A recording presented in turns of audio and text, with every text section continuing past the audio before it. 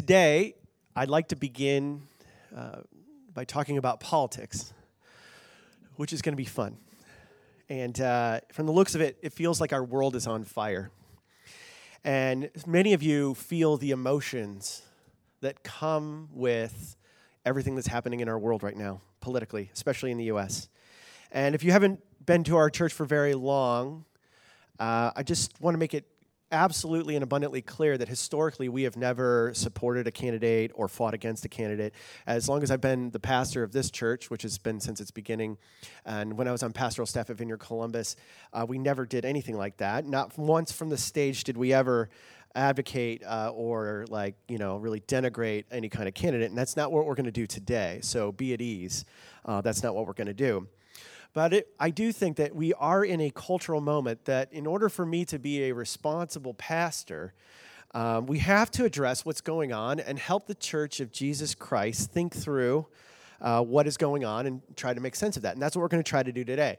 And so mostly what I'm going to try to do is offend everyone in the room, which as we look to Jesus. And now, there's a lot of reasons why we have a lot going on politically. And a lot of it has to do that we're being formed a lot by fear, our experience of fear. And it's our fear is being formed by a lot of what we read, cable news.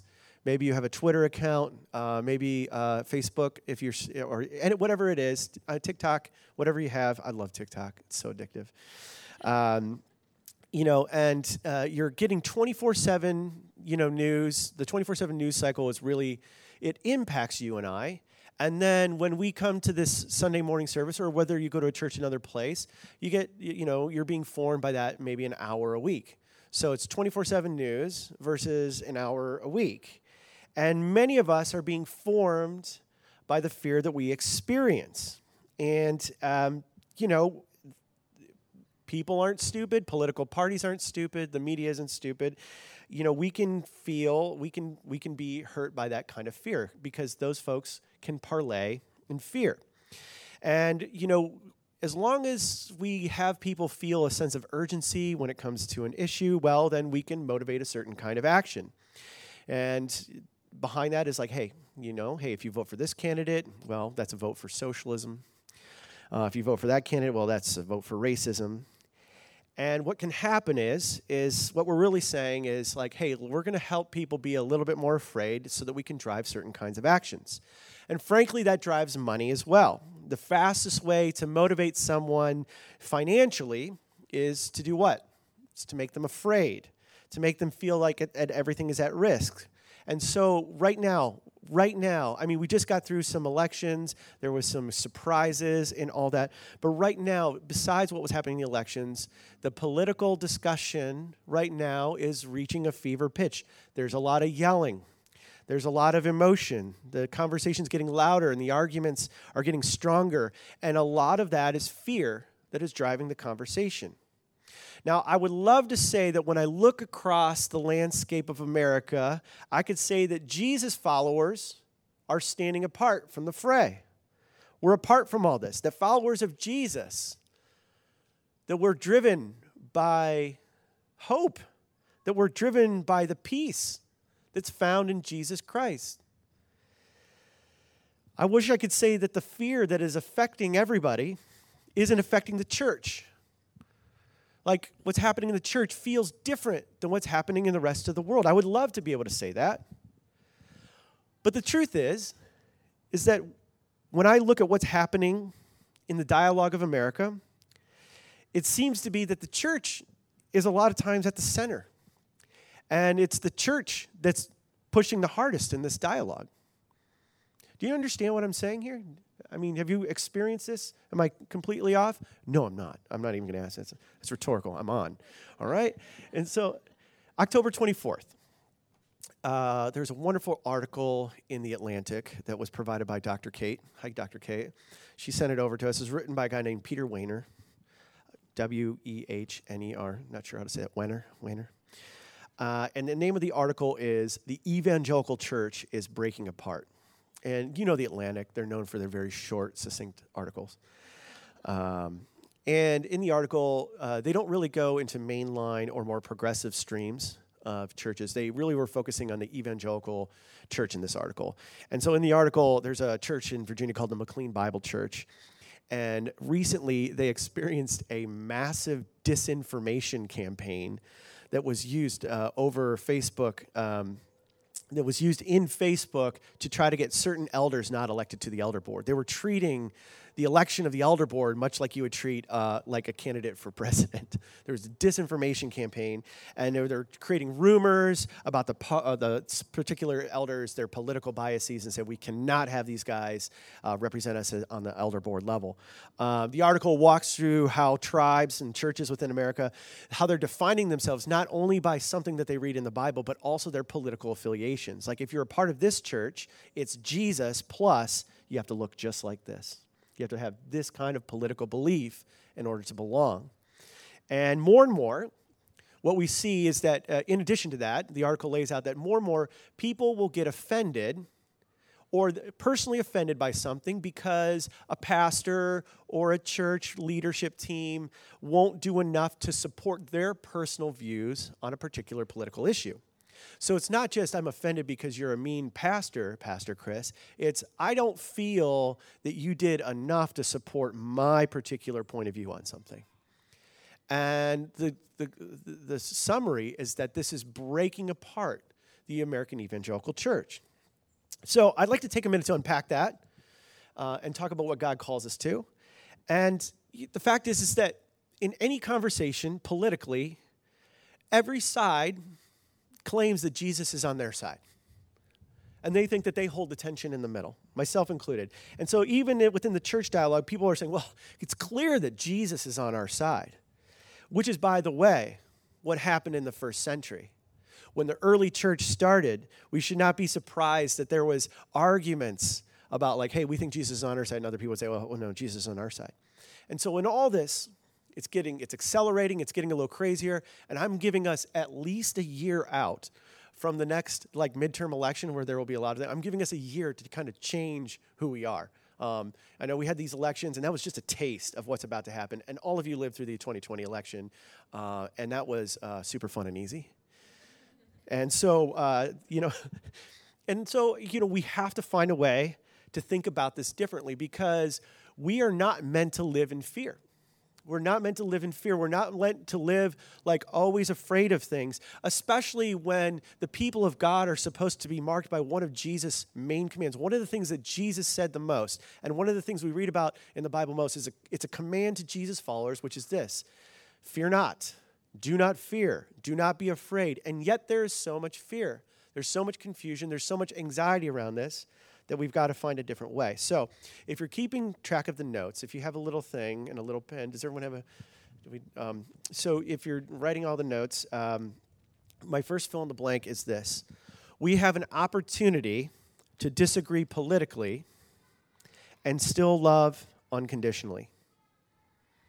We have an opportunity to do something that no one else can do because they don't have a king named Jesus that can stand apart from the fray. And I think, just for the record, it's super clear that everyone should vote. Everyone should vote. It's super important. It's super important to advocate. Christianity is not neutral. We're not an apolitical, the one word, we're not an apolitical movement. And it's impossible not to engage in cultural issues. And you and I should be informed, and we should hold our opinions strongly. But we have an opportunity to disagree politically and still love unconditionally. And here's the simple, hard question. I want to ask you something that's really hard. And some of you are going to say, hey, I don't want to do that. I don't think I can do that. I mean, I'd be happy to do it once the world settles down a little bit. But it's a simple question, and I'd love for you to fill it in. Are you willing to evaluate your cultural worldview through the filter of your faith rather than create a version of your faith that supports your cultural worldview? And you might say, Chris, I'm not going to do that. I'm not willing to do that. I'm not, Jesus doesn't get to be the most important right now. I have to worry about that later because what is at stake in our political discussion is way more important than that. And I would just, if that's you, if that's where you're at, I would just have to ask you, well, what do you think it means to be a follower of Jesus? What do you think it means? And I get here in this field, any number of people that are watching me today, you might not follow Jesus, and I get that. But my hunch is that you get to, because you get to listen in on a family conversation here, my hunch is that if people were to actually take Jesus seriously, you might be more attracted to faith than you are right now. Because Jesus has some really powerful things about what it means to put him first and then evaluate everything else. And, the other thing I want to say, and then we're going to look at God's word, is this. Some of you might be listening right now, and you might say, I'm glad, Chris, you're doing this. I'm glad you're talking about this. I'm glad you're going to get those other people. And you're talking to them, right? And somebody needs to talk to them because their views are a little out of whack. That's not what I'm talking about. I'm talking to you. I'm talking to you. I'm talking about you and the way you process your faith. And do you look at it through the filter of politics first or your cultural worldview? Or do we put Jesus first? So even in the midst of all this chaos, even in the midst of everything that's happening in our world, Jesus does something and he prays something, and I want to talk with you about that briefly. Jesus, right before he dies, he prays. And it's his high priestly prayer, which is, what he does before he goes to the cross. And he prays this prayer because he knew that things would come into the church that would seek to divide us. And if you're following along, there's something on your handout in John chapter 17. And this is right after the Last Supper. He has this large discourse, and he's praying to God his Father. And he says in John 17:1, he says, after Jesus said this, he looked toward heaven and prayed, Father, the hour has come, glorify your Son, that your Son may glorify you. Here we see that Jesus, he's about to go to the cross. And what Jesus means when he says that God is most glorified in Jesus. And when Jesus hangs on the cross, naked and bloody, what God says is his glory, what would glorify him, we would be horrified. We would be horrified by the image, imagining God suffering in this way. But the scriptures make an argument that in this terrible, horrible moment is actually the moment that Jesus is most glorified because he took on sin and because he took on death to set us free. And because of this moment, this terrible moment, you and I, we have life with him. And so he goes on in verse 11. He says, I will remain in the world no longer, but they are still in the world, and I'm coming to you. Holy Father, protect them by the power of your name, the name you gave me, so that they may be one as we are one. And Jesus has a prayer that his Jesus followers would remain as one. And it's clear that God, he's asking God to protect them, but doesn't mean physically, because what we know from the scriptures and what Jesus said is that all of his disciples were probably going to die. So he's not protecting them physically. He's asking God, his Father, to protect their oneness, their connectedness. Why? Because he knows that there will be things that will come toward them. There will be people and places and things that will seek to divide them. And he's saying, God, I ask you, I beg you, please don't let the world divide them. Don't let them be divided. There's going to be ways that they disagree. But by your power, God, will you make them one? Now, this prayer is for the disciples right before Jesus went to the cross, but it runs all the way down to you and to me. It wasn't just for them specifically. It was also for us. Look what he says in John 17, verses 20. He says, my prayer is not for them alone. I pray also for those who will believe in me through their message. That's us. That all of them may be one. Father, just as you are in me and I am in you, may they also be in us, so that the world may believe that you have been sent me. I have given them the glory that you gave me, that they may be one as we are one, I in them and you in me, so that they may be brought to complete unity. Then the world will know that you sent me and have loved them even as you have loved me. So what is the result of this oneness? What is this oneness for? Is it so that you and I can be more comfortable, that we can live life on easy street? Is it so that you and I can have a just a really great religious time? No, the result of the oneness is so that the world, the watching world, might know who Jesus is, and they might believe that Jesus is who he claimed to be. That people all over our country, people all over our city, the people in our neighborhoods, the people that live in our buildings, they would say, look right there. That is the church of Jesus Christ. Look how they love. Look how they are one with each other. Look how they take care of one another in the midst of massive disagreement, in the middle of massive division. And the watching world will go, what is this? What is this thing that brings together people who are black and white? What is this thing that brings together people who are rich and poor? What is this thing that brings together male and female, that brings together Republicans and Democrats? What is this thing? And then the church in one voice would stand and they would say, it's because we are children of the living God. That God has done something in this world. Jesus has done something. He has showed us his love, and now we are one because of Jesus' love. And yes, we disagree on all kinds of things. And yes, we don't always get along, but we are one in Christ. And because of that, the watching world would be like, this is some kind of a miracle. This is some kind of amazing thing that's happened. Who is this Jesus? How do I come into life with him? All simply because of our oneness with one another. And so Jesus believes that somehow this oneness is predicated on the way we love one another. That we love one another in the midst of disagreement, in the midst of not understanding each other, in the midst of coming from different backgrounds. And so we even read about this in John chapter 13, a few chapters earlier at the Last Supper. This is what he says. He says, and you can follow along, he says, a new command I give you, love one another. As I have loved you, so you must love one another. By this, everyone will know that you are my disciples if you love one another. Sounds pretty good, right? Sounds really interesting. Yeah, love one another. Let's all give each other a fist bump. Yay, I'm in. Let's love one another. But here's the catch. Jesus does not say you get to decide how you want to love one another. He doesn't say you get to decide when you want to love one another.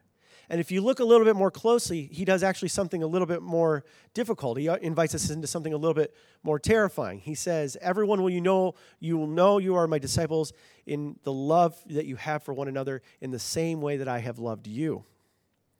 And so Jesus says that we have to love one another the same way that Jesus loved you.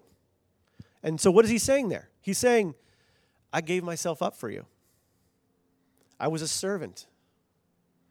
I cared for you when I was smart and where you were stupid. When I knew what was right and you didn't know what was right. When I knew what was wrong and you didn't know what was wrong. I suffered for you. I served you. I loved you. Now here's my command now. Love one another in the same way that I have loved you. And when you do this, you will be showing the watching world that you are my disciple. Now, stop for a minute. How many of us have really ever prayed this prayer? Jesus says, they will know you are my disciples if you love one another. God, will you help them to be one? Like, this is his last prayer before he goes to the cross.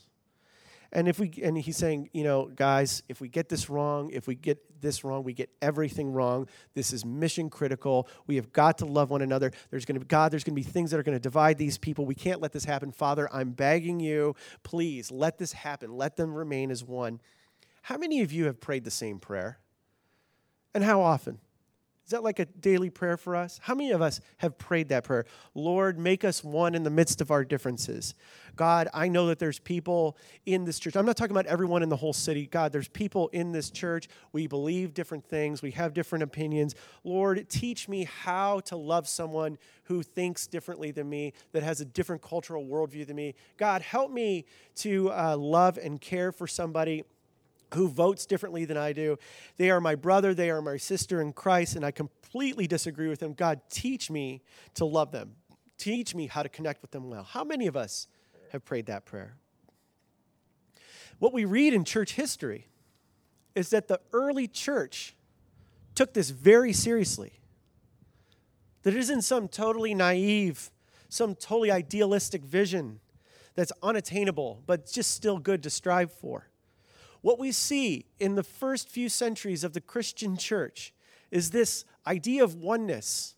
It sweeps across the Roman Empire in the middle of massive disagreements, and people are suddenly going, wait a minute, there's something different about these people that's so compelling. They disagree with each other at about almost every level, and yet they sit and worship together. Then people who they would never thought to be together, rich, poor, slave, free, different kinds of racial backgrounds, all together in one unity, one moment, one community. And I don't know how many atheists we have here today, but maybe you know an atheist. They would say that there is no God. And I don't know if you're an atheist here, but you still have to admit that historically speaking, that Christianity changed the world as we know it. You may not know what you believe about God, but you have to admit from history, my gosh, these people, the way they loved each other, shifted the entire course of human history. And the scriptures say that Jesus' prayer for unity is the thing that makes that happen. So let me make this very personal. Let me make this very direct. We live in a very young country. Our country is just a little over 200 years old. And we've had some political leaders that have done some pretty incredible things. Yay for them. And then we have some political leaders that have done some not so good things. Boo. And you have some leaders that got it right. We have some leaders that got it wrong. So my question to you is this. Why in the world, as a Jesus follower, would you commit your heart and your soul and your mind to something that is as temporary as opposed to something that is eternal? Just think about this. In American history, there's been so many political parties that have come and gone since the start of our country. In this short amount of time, Americans, there's political parties where people have fought for those beliefs. For instance, how many of you, by a show of hands, are officially a part of the Whig Party? Any Whigs? We got any Whigs? No Whigs? No takers? How many Federalists? We have any Federalists? I see you. I don't see you because there's none. It's gone. They don't exist. They're gone. And these are like powerful political parties that existed in our government. And people actually gave their lives for some of those views. And now they're gone. They don't even exist anymore. Did you know that it is likely that you will change your mind on a significant issue in the next 10 to 20 years? You will change your mind on something. So why would you commit your heart and your soul and your mind and divide between you and another human being over something so temporary when the scriptures are simple and they're clear that we will worship a king one day who is eternal? And in 10,000 years from now, we will worship Jesus. We will be with Jesus. We will be exalting the king that is above every other king, that is above every other government. And my hunch is, any of the things that we're experiencing right now, politically, socioeconomically, culturally, we won't be talking about any of those things anymore. They will be but a whisper in our past. And as you and I are connected to and loving and serving people who are completely different from us, it just makes more sense to live into the reality that will be in 10,000 years. That we must live into the reality and fight, not for divisiveness, not for our personal political beliefs, but we have to fight for unity and for love and for connection above anything else. And my simple prayer for you is the same simple prayer that Jesus asked us to pray. God, make us one so that we can influence many people.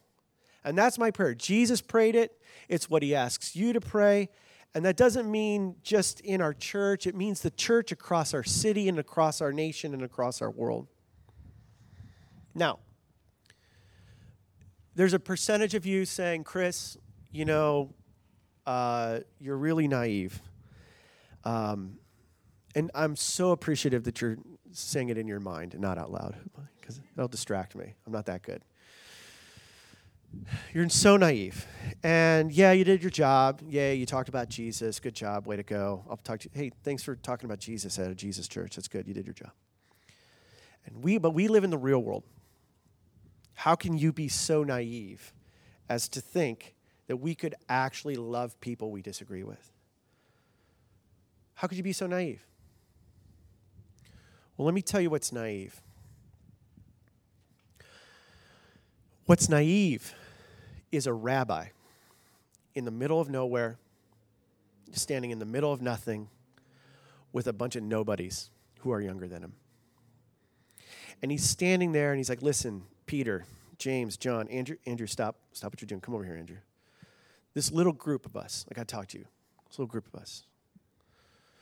We're going to do something that's going to change the entire world.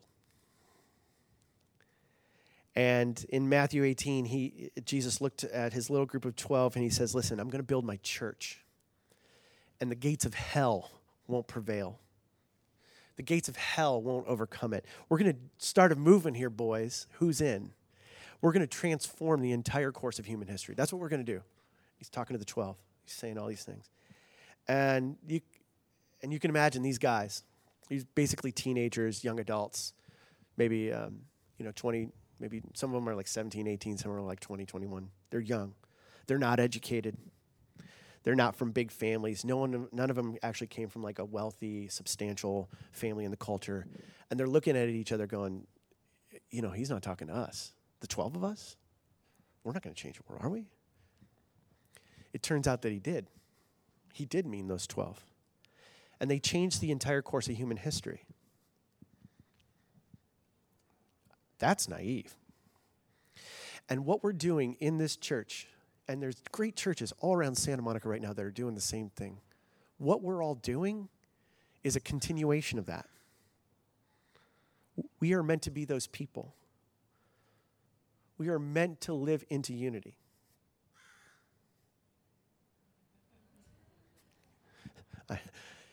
So I want to give you a couple challenges. The first challenge is this. The challenge is that you and I would learn to pray. Pray the way that Jesus prayed. That we would pray for unity among all of us here in this room, among all believers. That we would pray for each other in spite of our differences. And the prayer doesn't even have to be long. Just say, God, help our church to be one.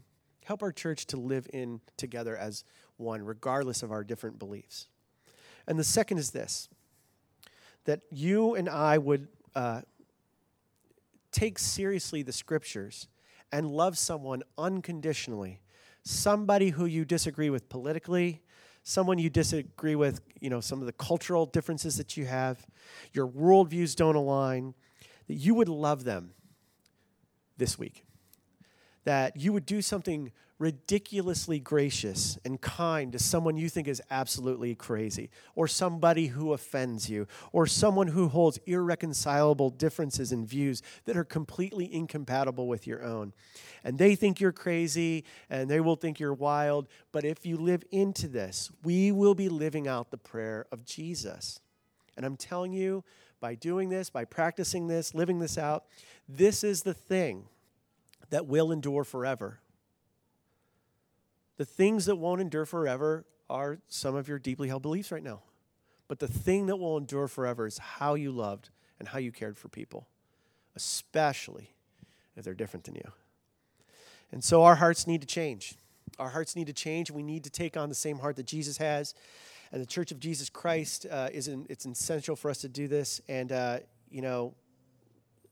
some of you right now are probably saying, I can't do that. And then I guess I have to ask you, well, what does Jesus mean to you? What does it mean for you to be a follower of Jesus? Because this is it. This is the whole project. God shows us his love through Jesus, and then we have to show love to others. That's the only way this works. That's all we're going to do.